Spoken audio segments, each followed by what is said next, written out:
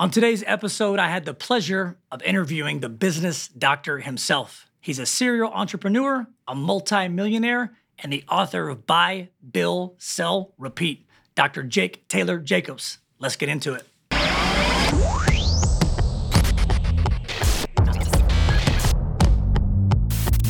Hey, what's up, everybody? Welcome to another episode of Wallet Watch. Thank you guys so much for tuning in. We appreciate all the love, all the support. You guys know Wallet Watch is a platform we put together to talk about all things financial, mortgage, real estate, entrepreneurship. And speaking of entrepreneurship and all things financial, we have a super special guest for you today. This gentleman has so much knowledge, so much value around the game. I am super thankful he is here, and I want to introduce the business doctor himself, Dr. Jake Tayler Jacobs. Welcome to the show, man. What's going on, brother? Appreciate you. Hey, I appreciate you having me. We got a lot of game I want to get into, but before we do, in case people don't know anything about you, tell us about you, where you're from, backstory, business, just so everybody knows what's up. Gotcha. My name is Dr. Jake Tayler Jacobs. I'm from Cedar Hill, Texas, out here in Dallas, a suburban Dallas. We buy and sell companies. A little bit about my story. I got started off in the insurance industry. Okay. That was the first seven-figure company that we built. We revenued for the first time 7 figures. We crossed like 1.4, 1.5 when I was 26. Wow. And then we've been kind of rumping and rolling ever since. It doesn't mean that we profited. I took home $1 million. Yeah. But the company itself was able to generate $1.4, $1.5 million of commission. Then our staff, and we paid everybody else out. Wow. From that point on, we got into the education space. Okay. We bought a couple of tech companies. We exited one of the tech companies, 45% of it. We bought it for $500. We acquired the company for $500. Mm-hmm. Cash flow $633,000 the first 16 months. So 45% of it for $1.3 million. We still retain control of it. We're going to sell it for $10 million in about 2 years. So we built a nice, sizable portfolio of companies. Some can be sold. Some were terribly built around a personality. Yeah. But yeah, that's where we're at. Very all nice, debt-free, all investor-free. All debt-free, all investor-free. Yeah. So what got you into this business? Buying and selling companies? Yeah. When I was in the insurance space, I told my managing partner, or my upline, that I wanted a piece of his company. And he kind of laughed at me and looked at me. And I said, okay, listen, there's going to be a point in time. You're going to get in a tight spot, and I'm going to end up having 50% of your company. And I was a young, overzealous kid. I was like 24, 25 at the time. He kind of laughed at me. But when I turned around 28, 29, he's one of my best friends. And he hit a tight spot. Yep. And I was able to give him a loan. Okay. We backed the loan with the security of equity in the company. Okay. So smart. Yeah, dog. And when it came to him paying it, he couldn't pay it. And so I tucked in 20% more. He doubled down on himself. He couldn't get out of it. So we own 50% of, that was the first acquisition. We own 50% of the IMO that was managing our agency. And so we 100% own our agency and 50% of the agency that overrides us, that has like 1,000-some agents all across the country. Wow. And then after I got a little piece of that, I said, oh, my goodness, I like that. Wow. And then we went and bought the tech company that we were using for our websites and whatever. We bought them out and then worked an amazing deal. It was almost like a seller finance, but not necessarily where we ever really pay them out. They stay the developers on the back end of the technology. So even if we sold it, you have to use them, because that's the only thing they cared about was cash flow, like consistent cash flow. Yeah. I forgot what country they're in, but they're not from here. So they make a large sum of money every month, and they're happy. So we worked that deal, and then we began to start buying companies from there. And then when we exited, though, for the first time, I said, oh, my goodness. Yeah. This is good. Right. For you guys watching at home, I mean, we're a couple minutes in. The game that this man is fixing to bring to everybody is incredible. So I'm obviously a big fan of yours, but I appreciate this too because, people want education, people want knowledge. You guys and your team have done an incredible job, and obviously this is just the beginning. Talk to me about the state of your business, the mindset of somebody like this, the game plan. What do people need to be thinking? What do they need to be looking at? What do they need to be discovering when they're trying to enter your business, enter your mindset and what you're doing? Yeah, so first and foremost, I actually don't think anyone should be starting a company from scratch. Okay. In this period of time. The reason why I say that is because in 2021, there were 2.3 million companies for sale, and only 225,000 of them were bought out. Gosh. In 2022, there were 2.2 million companies for sale. Only 150,000 were purchased. And so when you think about the state of America in itself, America is built off of the small business owner. The jobs are given from the small business owner. The opportunities are given from the small business owner. Right. And then you have the structural build-outs of these bigger entities, but that doesn't make up America. America is built off of the small business, mid-sized business owner. And majority of those owners are retiring, or they built their company for their children only to find out that their children don't want their company, and you didn't have a retirement plan because you were betting on your son or your nephew or your daughter taking over the company that can sustain your lifestyle. And so when we're looking at the state of business as itself, if the goal is to be a business owner, to run these businesses, to manage these companies, to deal with cash flow, to handle the growth of the company and all those other things, starting it from scratch is absolutely the worst thing to do in today's times, especially being the fact that by 2035, it's actually said to be that there will be over 10 million companies available for sale. And based on the rate as what is going right now, as long as people keep trying to start companies from scratch, you're probably going to have about 400,000 out of 10 million that's going to be purchased. And you can get them for pennies on a dollar. We teach all the time how to buy companies with zero money down or little to none out of pocket, because a lot of these small businesses are not run efficiently. And so when you look at their cash flow, their tax strategist told them to write everything off, it actually hurts and damages their multiple on their exit.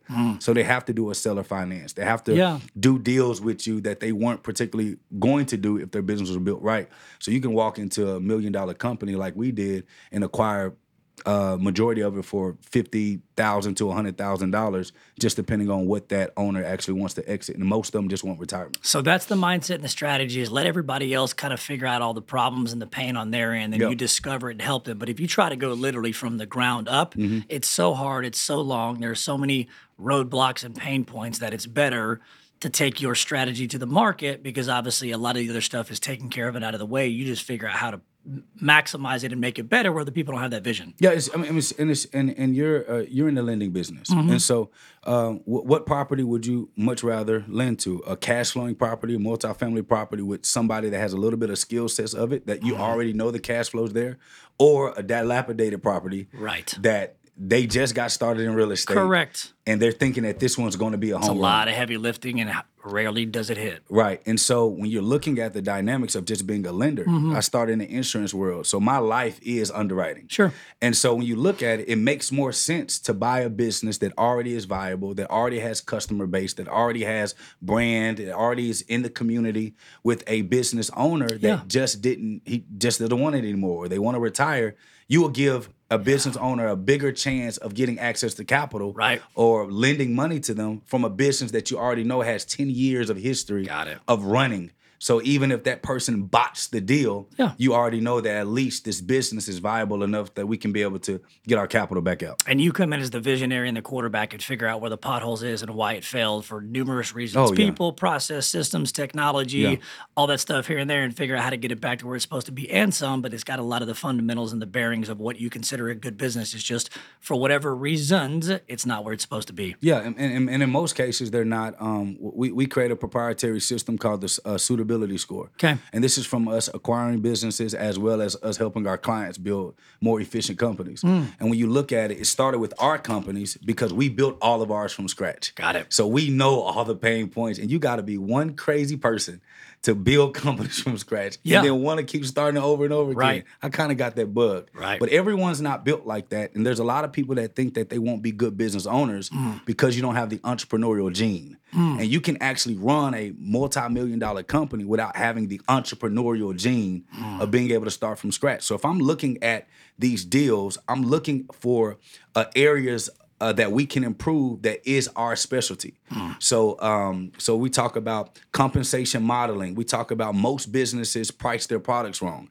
They're inefficient when it comes to how they handle their products or their services, or even how they get their products out to market. So when you look at these inefficient models, when we're doing these audits, we're literally just trying to find what areas can we actually see the most change that's going to literally generate the most revenue and the most profit. And so when you look at that, and then you look at how many people are kind of being overpaid, when you look at based on the compensation being equitable in the market, the owner never did that. Uncle, auntie, best friend is getting paid way more than they should to do that job.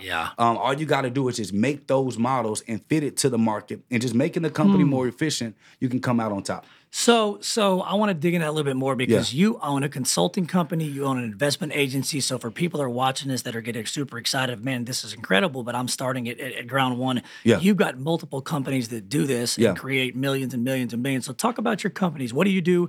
How do you find people? How do you grow businesses so they get a little more in depth about the companies that you own and run? So we own 2 insurance agencies. We own 4 tech companies. We own a consulting practice, and an investment mergers and acquisitions specialty is the investment firm, and I don't run any of them. We have a CEO, we have management. I deal with reports on a daily basis and a bunch of meetings.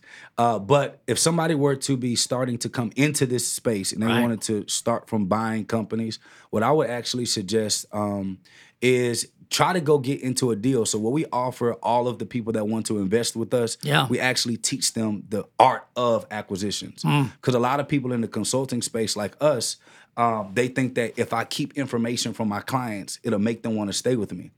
And that's not necessarily true.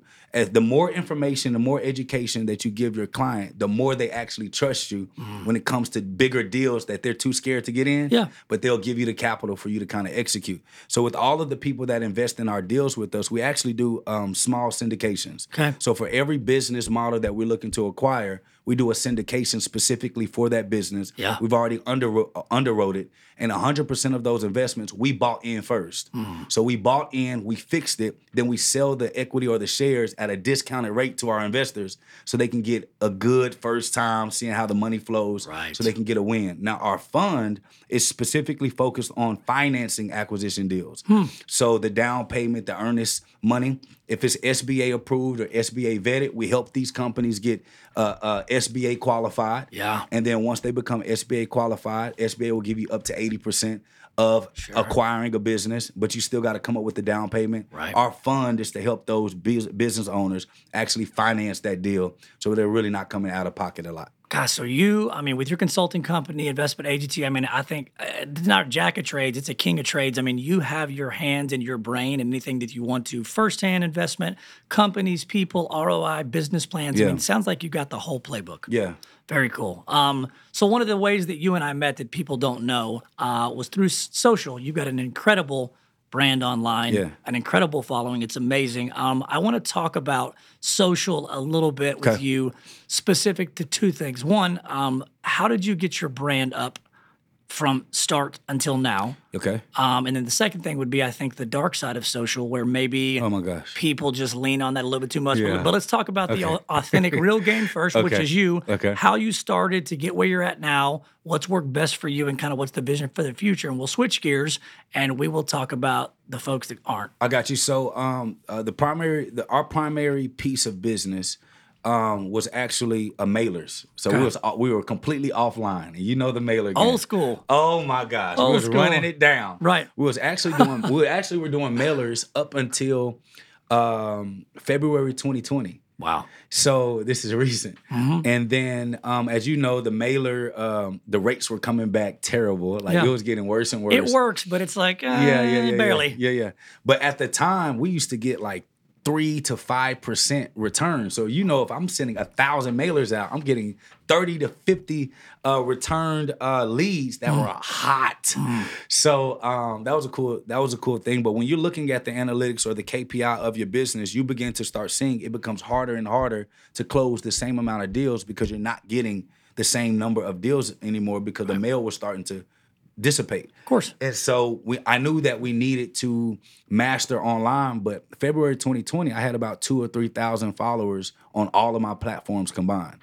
And I knew in order for me to make the impact that I needed to make for our firm, like, this is not just me. Like, if it was me, maybe I could start it from scratch and just be kind of jucking and dancing and build a following.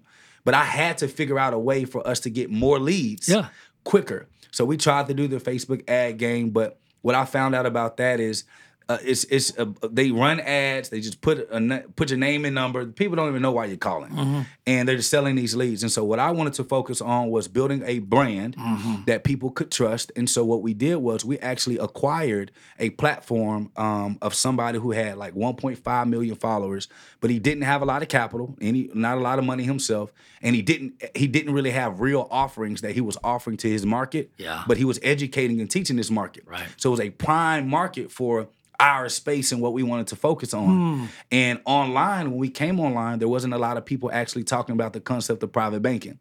Now, everybody's teaching people how to be the bank.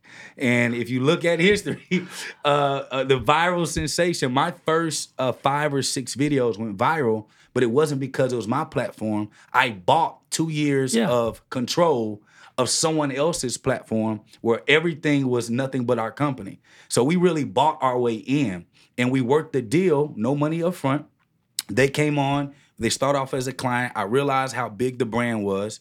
And we started them off as an affiliate to kind of see what the gauge of their audience was. Once we realized the audience was hot, we said, okay, cool. We actually brokered a JV deal.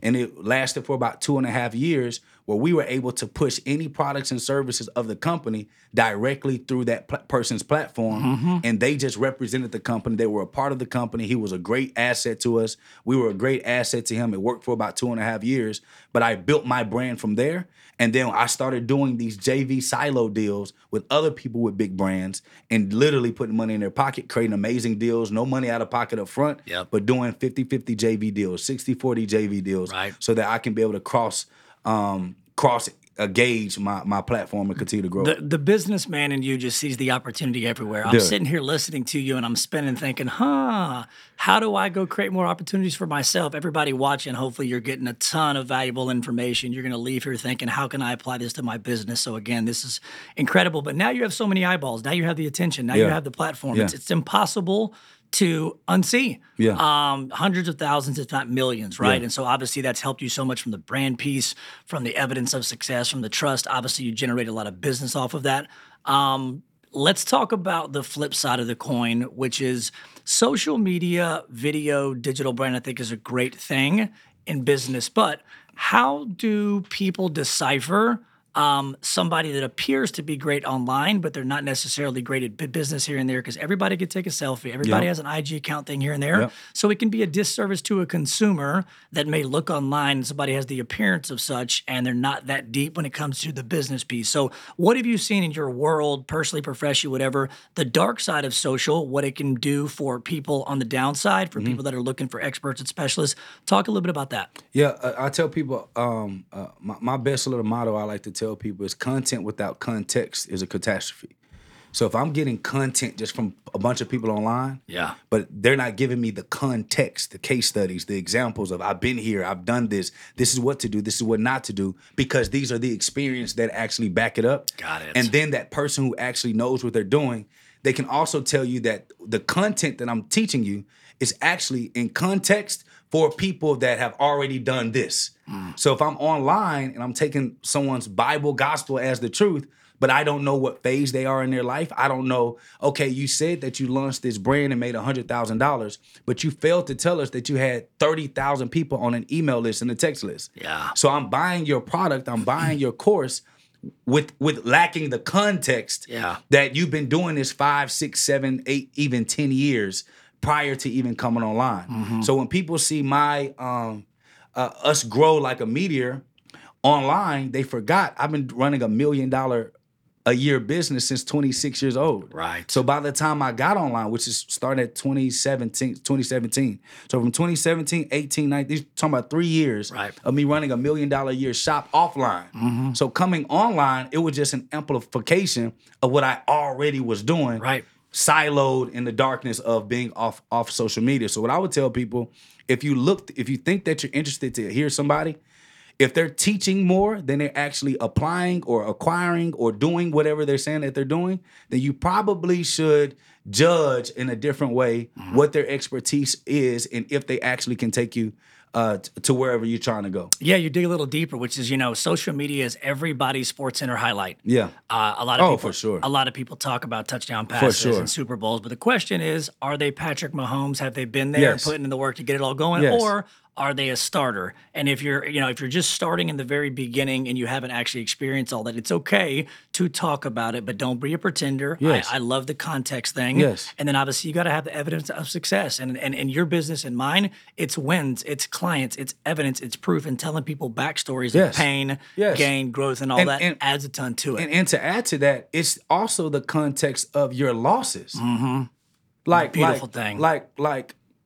I tell people, everyone talks about like the money that we've been able to make, but I also tell people when I didn't go and I didn't follow my own due diligence plan, right, and how we lost $33.5 million in 45 days, right, not opportunity. We're talking about money out of an account, right, that almost made our.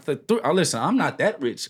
I can take a $3.5 million loss and not feel like my stomach is. Of course. Come on. Even if you could, you still don't feel good. Listen. And it's real. Come on. Yeah. And so that's the piece. Got it. That people got to understand. So if that person that you're following is only giving you the highlights. Correct. They're not telling you the lowlights. They're not giving you context of how they navigated almost quitting and shutting down, having to downsize. We went from 52 full-time staff and employees to 12 when we took a hit. See, that's the piece that people don't understand. But people need to know that. They got to know that so that they know, okay, if I do have to downsize, what does that look like? How do I pivot? How do I make sure that, okay, how do I get back efficient without all these other things? How do I handle this? And that's when we talk about private banking, what stabilized the company was the fact that I actually practiced private banking. Sure. So I'm able to use the concept of private banking and show it in action to prove that this is the game that you need to play and the sacrifices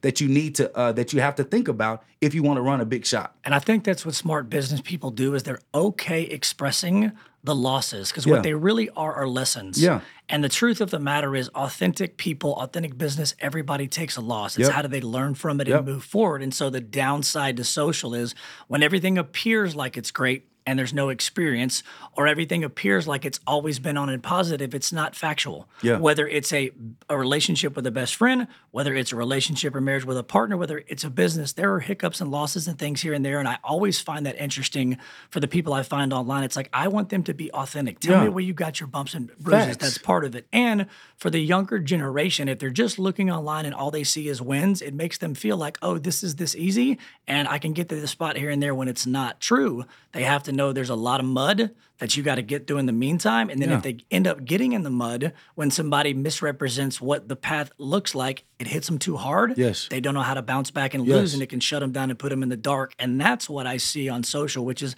it's okay to celebrate the wins, but celebrate the losses because it's all part of the journey. Yes. And people have to understand that. And I think that's the dark side of not giving the negative to the business piece. You and I know, dude, being self-employed entrepreneurs, this, that, and the other, it is a tough game. It's terrible. It's a ton of time. It's a ton of pain. You're trading a stuff down the way. Now, the path at the end, the creation for yourself, for your clients, for your family, for the business, the ROI, the financial piece, it's all worth it. Yes. But people have to understand that the path ain't that smooth. It ain't that easy. And it's not zero to hero. And 2 minutes. And this is where I think people like you can dig in deep for communities and cultures and business owners and people and say, look, it's okay. Yes. This is the real, but I think this is why people are drawn to you because it's okay to talk about the mud and the losses. And it happens all the time. Even when you get big and good, you're still going to take an L here and there. It's just a matter of how you bounce back from it. And oh my gosh. To add to that, it's like you're not always going to be liquid either. Correct. Like your company could be worth $30 million. Correct.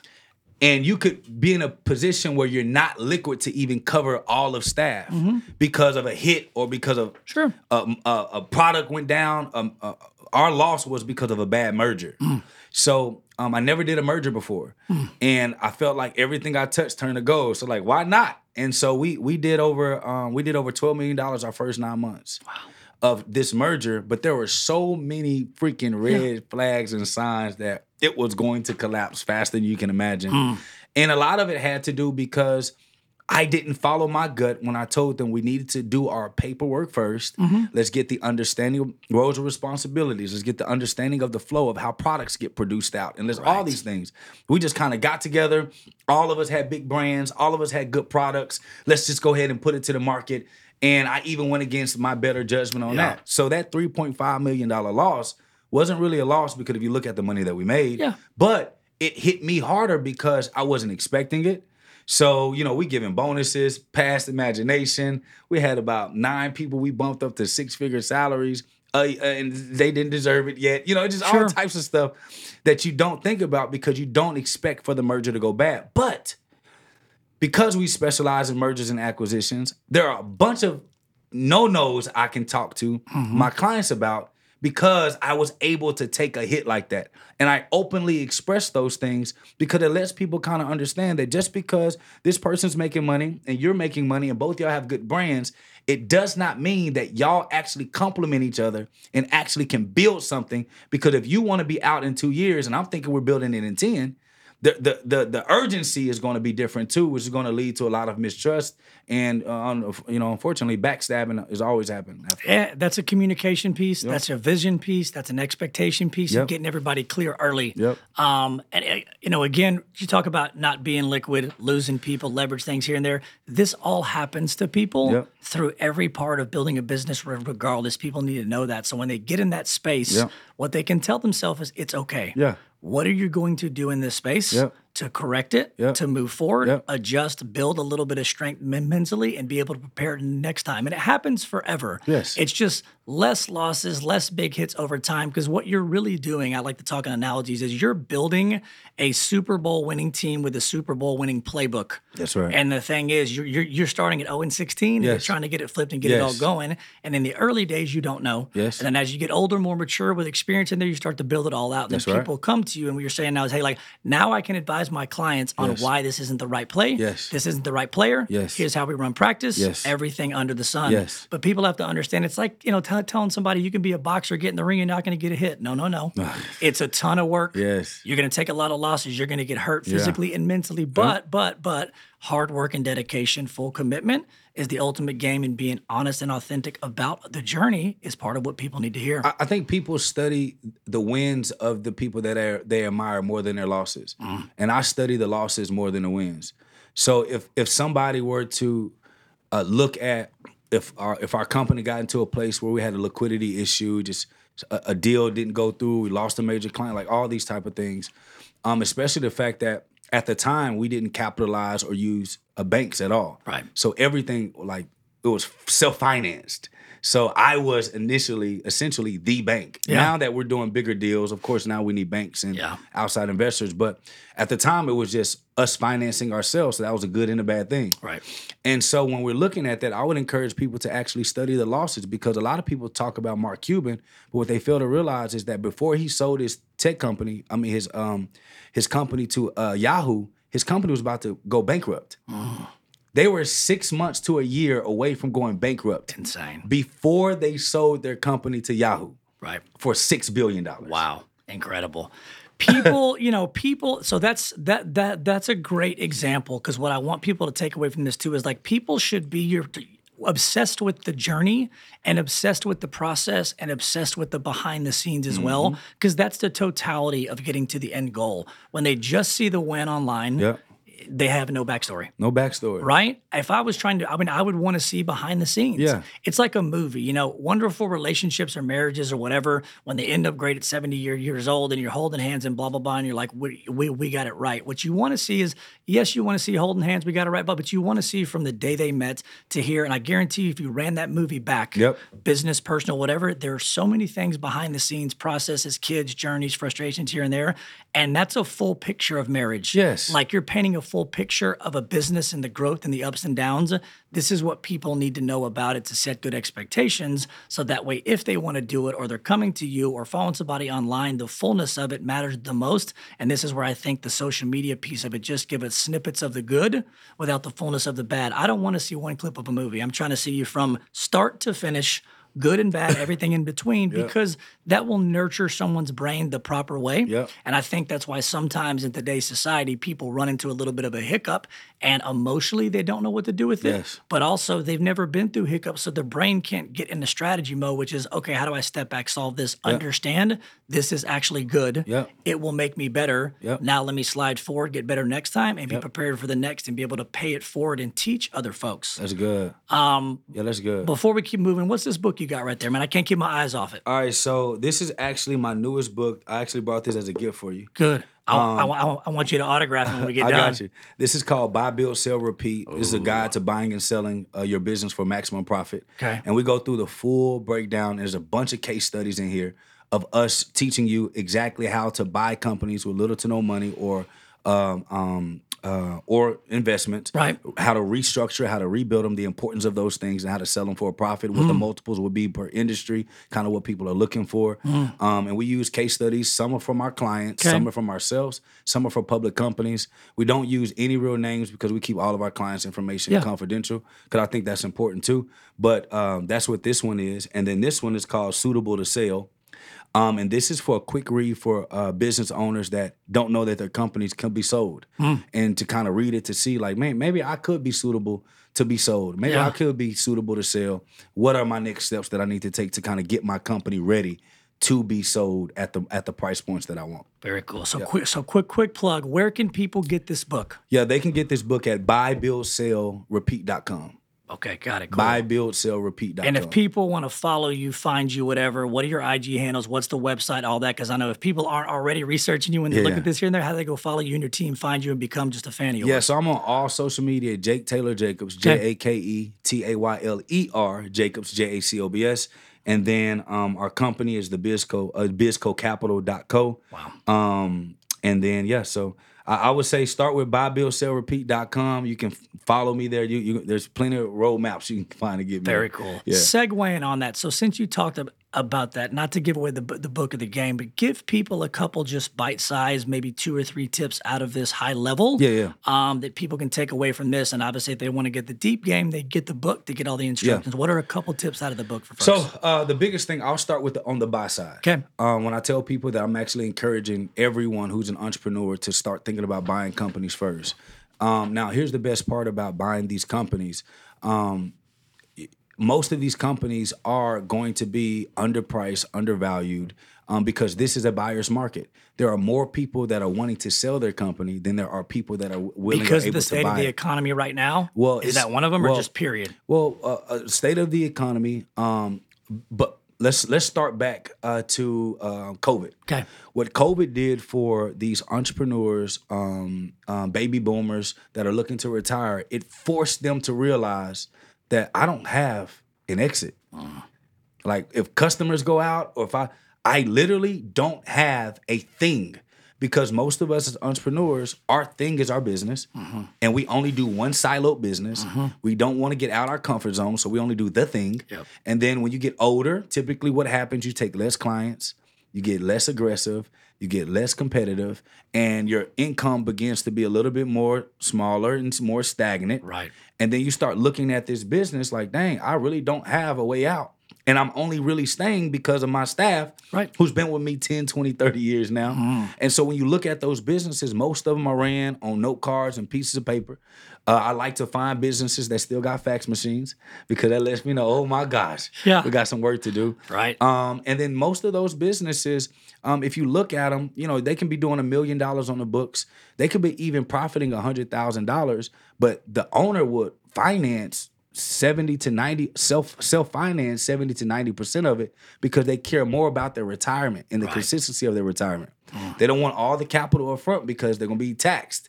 And the tax grader, most of them paid off their bill, they paid off their rent, they paid off their houses, paid off their cars, no dependents.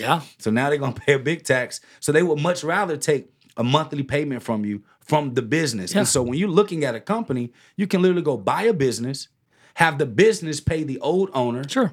And then take whatever your difference is and promote a manager to kind of do it. So we talk about that here. Okay. And then on the seller side, we talk heavily about the suitability score. And the suitability score is a 200-point question audit that we do to screen people. It's on a time basis to figure out what people's score is based on the strength of their business.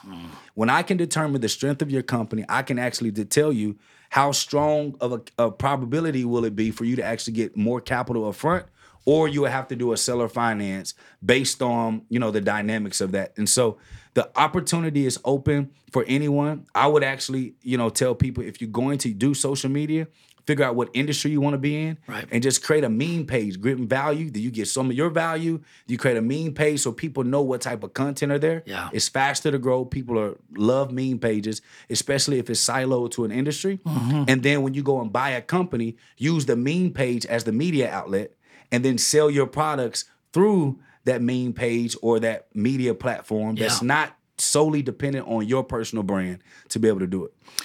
Exit strategies are so important. And what I find in my experience is that people are so busy working in their business, they never work on it. And part of that on it is exit strategy, growth, technology, everything under the sun. So transitioning into that, when people have hiccups, COVID was a great way to force everyone's hand to figure out where they were or weren't at and what they needed to do. And for better or for worse, it happened. It's great that you have these ideas and these plans. What do you think some of these businesses that you're acquiring, looking at, readjusting, putting them in the gym with the score to figure out where they're at, is the biggest challenge for them? Is it just age? Is it technology? Is it education? Is it capital? All of the above? What are some of these people suffering from that you give it oxygen? I think leadership? I think it's a mixture of it all. When people start a business, most people typically start companies because you either capped out where you were working, you didn't get the promotion that you thought that you should get, or you feel like you're more valuable than what anybody could ever pay you. Those are usually the three. Got it. Or the fourth one is you got fired and you think it was unjust. And so now you have this fire in your belly to go and prove everybody right or prove everybody wrong. But the problem with that type of mentality when starting a company is that most people build or start a business or a brand for the high paying job opportunity. And so we silo ourselves or isolate ourselves into this position that was supposed to be our freedom ticket, which now has become our slavery ticket. Now you're enslaved to a business because your lifestyle is dependent upon the income you produce from the business, which makes you more vulnerable now than you ever were working a job. Wow. And so when people build companies only for them to pretty much self-serve themselves, now you put yourself in a predicament where you can't grow the company because all the new income that comes in, you think that's yours. And you can't expand the company or pay people right because you never want to pay people more than what you get paid because that takes out of your pocket from your vacations and your family. So you end up building a highly well-built job than you do a business versus somebody who comes in, who works a job, they have an amazing career, they make good income, and they're building a business as a hobby, maybe as a sport, maybe as a passion, maybe as a little side thing, and then it begins to grow, but they're not solely dependent on that business. So they allow for the company to develop itself. They allow for the company to find management and staff because they don't want ever to be in charge of being in there every day and depending on that income. Those are the larger differences, which is capital, expertise, technology, experience, and being open to investing in consultants that actually been there and can actually help you exit. When you start making money, what I've learned with a lot of the customers and clients that we've dealt with, that we had to kind of go through, most of them, when we first started working with them, they had this real I'm somebody type of syndrome, especially when you get over $1 million. You feel like you know every freaking thing. Our best benefit is that I built 4 or 5 of their things. Correct. Before I even hit 30. So there's a little bit of I can challenge a little bit and whatever. But then there was a client that we had that made more money than me. And I just really had to sit back and say, okay, who in your family wants your company? Okay, nobody. Who in your staff have you developed that can take your place?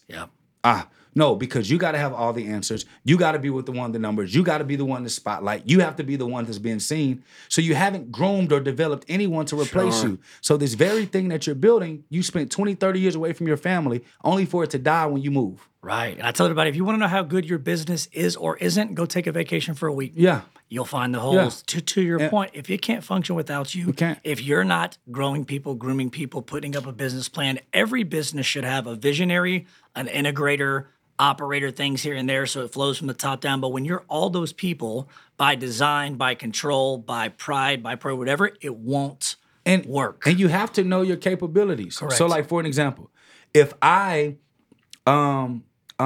your money only grows to or stays where your abilities are. So, for an example, I believe, me personally, I hit a cap. When we crossed over 18 million in a year, our business took a hit because my capability probably was really like 11 million a year that I could be able to handle as a CEO. I can afford to like run the business based on my current education, experience, and understanding. Yeah. Well, we had a little bit of a momentum run. So that momentum runs were a couple of million more. You start thinking like, I'm on. I'm him. I got it. What? Are you kidding me? You couldn't tell me nothing. Right. But the business will always come back down to your real value that where you are. So if I'm running a business and I can't get over a certain number, odds are maybe, just maybe, you have reached your limit on what you can do to take the company to the next level. That's why I tell people all the time. Always build your company for the exit or make it suitable to sell, which means that you can sell your position, you can sell the business, you can sell some equity. You don't have to sell the whole thing. It just depends on how you see it. So if I know that I've only experienced running a $200,000 a year running business, I can go get an executive at a company that's running $10 million a year. Yep. Pay them $80,000 to $150,000 a year. If I'm paying myself, let's say I'm paying myself $200,000. We're doing $500,000. Yeah. Let's give us some room. I can say, okay, let me pay myself $50,000. Let me go get this executive that's running a $10 million, $20 million company. Pay them $80,000 to $150,000. Give them a little bit of equity that gives us some room. I do have to take a lesser lifestyle, have to take lesser income, but now I have somebody in a position who is capable. Correct. And that's been in a position to running a $10 million plus shop. Correct. Which means I have to let go of my ego. Well, letting go of my ego, people don't want to move position because that's the highest place of authority that they've ever had in their life. Right. And anywhere else in their life, they don't have any control. So they like to control that piece and they're damaging their company. And it's like, could you do the job? Yes. Should you do the job? Probably no. And that's where people got to bring their pride down. You come in and help them and say, hey, it's not about that. It's about what's best for the business. Yes. But you got to get people to lower their guard and understand that. And obviously, the more evidence of success and the bigger you get, and the more people that'll obviously wave your flag and be like, yeah, he helped me go from here to there. But letting people either see what they can't see or getting past themselves and understanding what's best for the business. Because people in businesses, regardless, are always in three phases. Survival mode, where they're barely making it. Yes. Stuff mode, stuff is, hey, things are good, things are rolling, we're creating, building some stuff here and there. And then legacy mode, which is how can I pay it forward and build for the future? Yep. And if you can identify what category you're in personally and professionally, and then make the moves accordingly, get down the road. But when you let the pride or I have to or whatever get in the way, that's where it disrupts the greater good. Dude, everything I have is for sale. Yeah. Everything. Yeah. Everything. When our company hit a little space, I had a nice Rolls Royce. It was amazing. It was cash. I bought it. But I sold it back so that we can take care of payroll. Smart. So like, there is nothing in my life except for my wife and my children, right? And my salvation and what I believe in. There's nothing in my life that is built or man-made that I wouldn't sell for the right price. Everything can go. And when you're running a business, you have to understand the ministry. Say you're running a business, you feel like God called you to run it. Okay. If that's the case, let's go to Scripture. Well, if I were to go to Scripture, let's take Moses. Moses got the people from Egypt to the wilderness. He was supposed to take them to the promised land. But Moses wasn't the one that actually took them. Sure. Because Moses lost his capability to take them to the promised land. Correct. Because he didn't have whatever it was to get them to the next phase. So Joshua had to come and take it. So when you look at even the greatest of people, even in Scripture, there was somebody else that had to take the mantle, that had to go to the next phase, had to go to the next thing, that had to run that race to continue the mission of the work of God. So if I look at Christianity or I look at the work of God, it's not just based on one person starting it and one person finishing it. Everybody had like a relay that they ran to the ultimate fourth leg that finished the race. So when I'm looking at my business in legs, are you first leg? Are you second leg? Are you third leg? And for me, I would much rather run my business to my capability, replace myself, which is what Mogul's in. That's why he's doing everything. He's in every aspect of the company. Because in 3 years, he'll be running the actual consulting firm. And so he's being abused past imagination right now, been overworked, not paid, underpaid, all types of stuff, just so that I can get him to understand what the weight of that position is. But that's part of it, but that's good. That's pledgeship. And yes. You'd be doing people a disservice if you didn't let them go through those phases because they won't be ready when it happens for real on the big time. And that's the beautiful thing about who you are, what you're doing, preaching the truth, letting people know. Back to the biblical piece is, for a separate show, but that might be some challenges and some problems wrong with today's society, personally and professionally, is, hey, what's the playbook?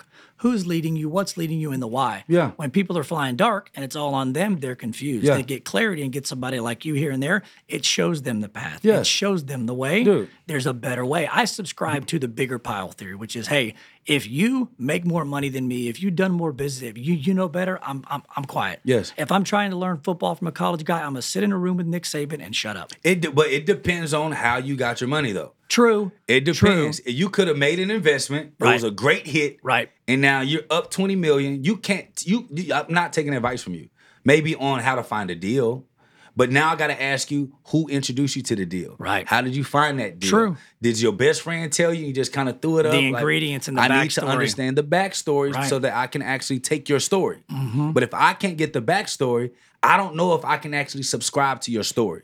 Because now I'm buying into what you actually are. Yep. So when people say, man, I can't get ahead, the question is, who did you buy into? Yep. Because you're actually getting the life of them. Right. So that's the and that'll tell you. But people should always try to be humble. Whether you got $500 or $500 million, you can always learn and get better. But it's when people get on big business, so much money, it gets their head full, and that's the downside. Not only for them, but how about the folks underneath that you're supposed to serve? Yeah, take care of their spouses, take care of their kids. Come on. You wake up with that every morning. It's like, hey, no matter where I'm at, it's about them. That's right. But people got to get out of that headspace, get good consulting, understand that piece here and there. So, but let me be clear though. But I learned from everyone's losses. Of course. I would talk to anybody. Of course. And we ain't got to talk about no wins. I want to know, how did this work? Why did your marriage fail? What happened to this friend? What happened to there? Because if I can get a database of as many people that I talk to, their losses, when I'm looking at several coverages and I'm looking at the field, I'm looking at the court, I didn't seen that play before. Right. So I'm able to analyze what moves I can make. But if I'm only looking at the wins, there's only certain coverages. Right. But if I look at all of the losses and when we were exposed, so I'll sit with anybody. I'll talk to anyone homeless about their losses. Right. But I'm just not going to take everyone's game on how to execute and win. Right. Because I don't know if you really know what you're talking about. And people have to be open to having that conversation. This is why professional teams study film all the time. Yes. This is why I threw this pick. This is why I got sacked, blah, blah, blah. They want to learn. Yeah. Sometimes it's through individuals. Sometimes it's through film and other people here and there. And I think that's what people have to understand is, hey, the reflection piece, when I sit around and talk to folks and I'm trying to learn, rarely do I ever ask them a question about gain. It's pain. It's, hey, how do I keep my employee from getting... That's it. Yeah. You sit around a campfire and you got an old dude that's a master Jedi that can tell you anything about this, that, and the other.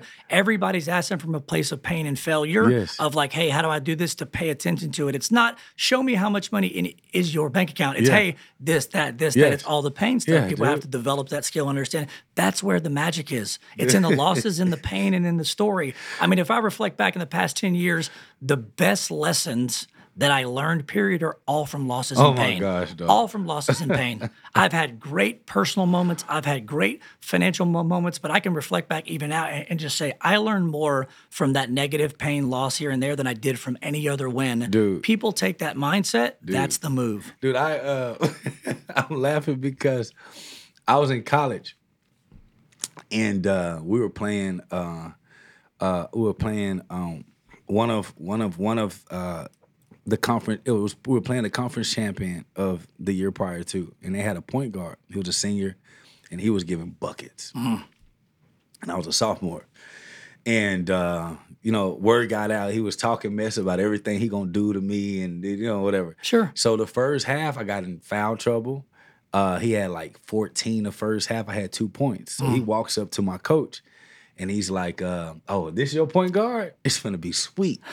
So I went to the locker room, and coach just stared at me. He looked at me. He said, "What you gonna do?" I said, "Just give me the ball." Scored 31 points in the second half. Now, so when we go to film, I'm like, I'm him. Like, I'm not, coach, you better not show. Coach literally, the entire film session only showed all of my mistakes. Wow. Where I was off, where I missed the position. Right, you missed the pick. He didn't show you hitting 3 threes in a row. He showed, he showed nothing of me good. Right. So I'm sitting there like, what? Right. What about him? What? Right. And what he was teaching me, everybody, I'm scorching. I am hot. Right. Coach said, if you want to be a winner in life, on even your best days, your best game, go back and watch film on everything you did wrong. Do not give yourself the satisfaction on sitting on your loins and thinking that you made it, because you haven't made it anywhere. And he said, let me tell you something.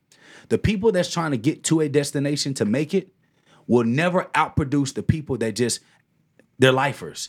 He said, let me give you this analogy, Jacobs. He said, if somebody were to go to prison, the people you should be most fearful of are the people that are serving double sentences of life. Not the ones that got a 5-year, a 16-month bid, have a 10-year bid, because they're in that game for the rest of their life. Right. He says, so if you want to be great at anything in this, whether it's basketball or in your career, be a lifer at what you do, because you can always outpace and outproduce, because even on your worst days, you don't take it to heart, because you know you're not going anywhere. Right. So I will be back tomorrow. He said, that's what I was trying to teach you. And I went on like a 5-6 game, 30-point scoring spree, and, only looking at my weaknesses. Right. And it made me such a much better leader, because I'm able to see things because I'm not ever looking at myself. That's amazing. And what he did is he changed your perspective. Oh, he told me up. He changed your perspective of how you see yourself, and you also see the future. Yeah, you're going to be mad when you're young and you're on, because you want all of that praise. But that person at that time was wiser than you and said, like, that's great. But if you continue to make these mistakes and you do this, blah, blah, blah, there's still room for improvement. Yep. So focus on this. Don't focus on that. Which is obviously for you what you're doing in life with the business piece here and there. Okay, before I get you out of here, talk to me about target audience and detail specifics. Who can you help? Who can you not help? Who's right for you right now? Who's not? Do you do real estate? Do you do mortgage? Is it business consulting? Yeah. And then what are the biggest opportunities you see in today's economy? Like what companies specifically are going under the most opportunities? I got you. Both of those. Who's for you and what do you see? Who's not for me is anyone that's outside the business space. Okay. So if you're running a real estate business, I can help you with the efficiencies and the models of your business. Yep. But if helping you with a real estate deal, I'm not in that. But when it comes to business, we specialize majority in service-based companies. Okay. Product-based companies, there's a lot of service-based. Okay. Yeah, there's a lot of nuances. So if I wanted to go buy a company, so that I could buy them out and then liquidate all their assets or leverage their assets, I would probably use a product-based or equipment-heavy focused company. But I really love service-based industries. Okay. And I love business models where it's a need-based, service-based industry. For an example, all of the tech companies that we own, they're all enterprise software companies. Okay. So these are companies that once a business owner is on this technology, their dependency on that technology is needed, where they will pay for the technology before they even pay for their mortgage. 100%. And I'm a victim of that in a good way, but that's very smart. Yeah, it's true. Like, I'm not going to shut down what makes us business. No. I'll call the bank. I'll figure this stuff out. But I'm not shutting down this thing. Correct. Those are the technologies that we have. So we have an accounting and bookkeeping software. We have an advisory software for people that are in the insurance industry that practice private banking, that are agents.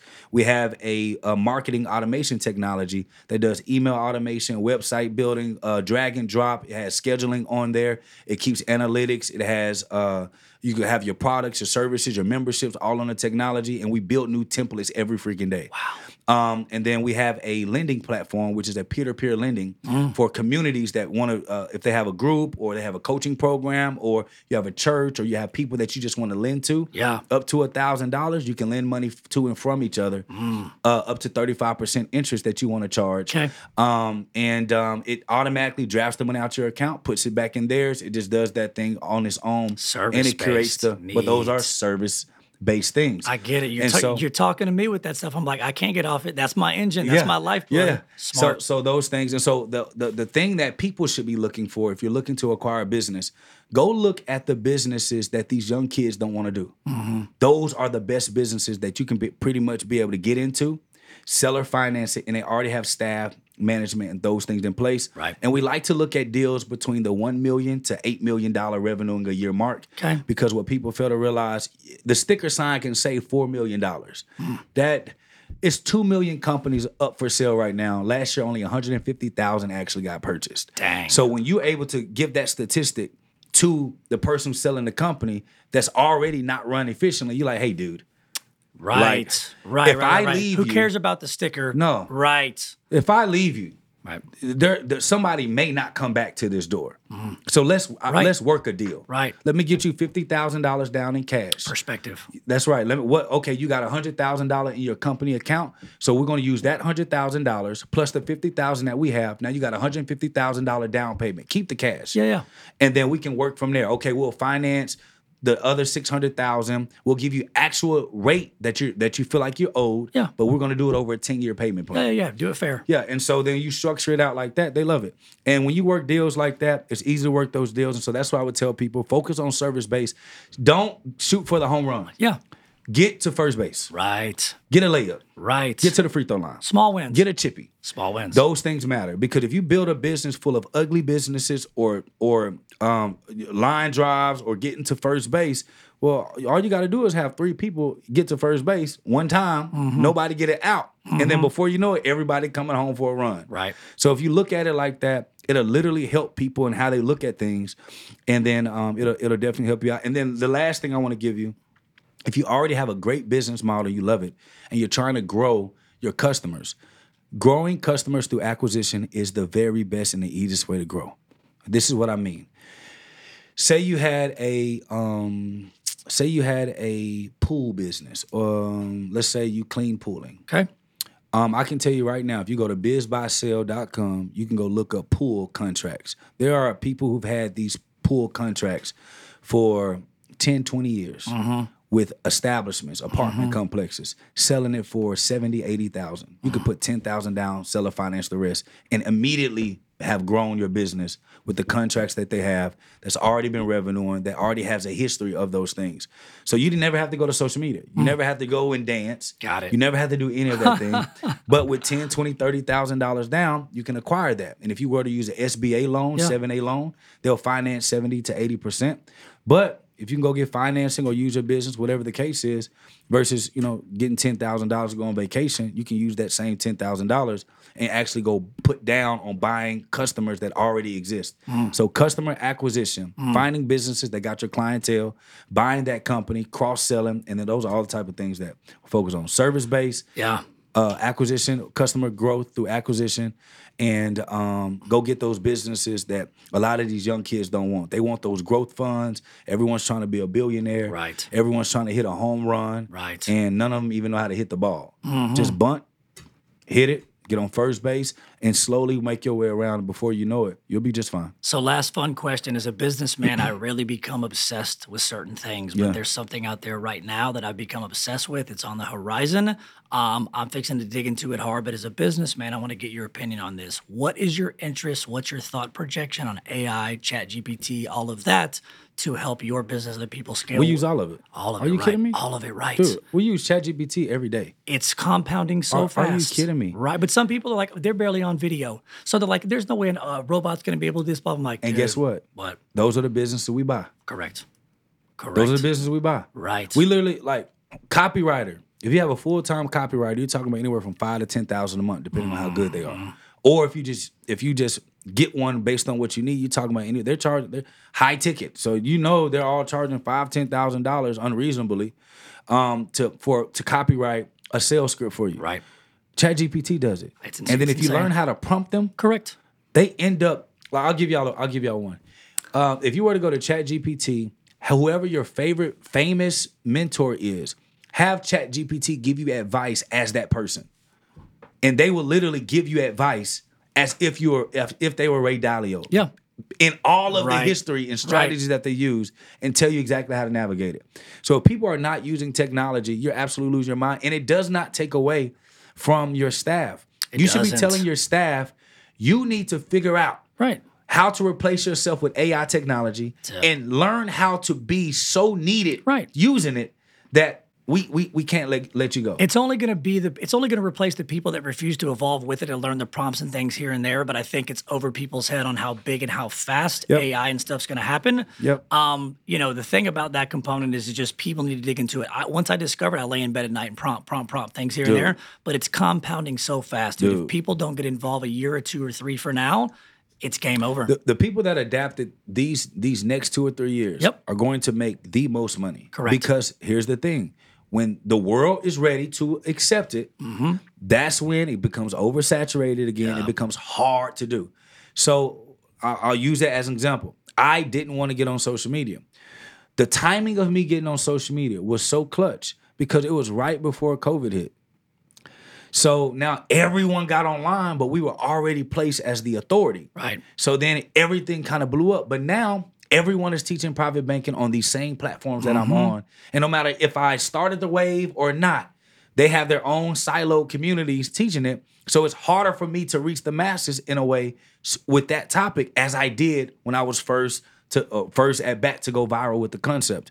And so you need to be learning these technologies. And if you want to ever sell your company, your company should be getting adapted to every new technology advancement that it can, because it makes your company that much more viable and valuable for people to purchase. Folks, what he's saying is get in early and speed is strength. The market is the market. If you ignore this stuff, it's not going to go away. It's just going to replace you. And this is what he does best. He totally understands the game. Dude, this has been incredible. Appreciate that. I'm inspired. Hopefully you guys enjoyed this session. Follow him, his whole crew. Like, comment, subscribe. We're always here for you. Thank you guys for paying attention. Thank you guys for watching. Until next time, stay tuned.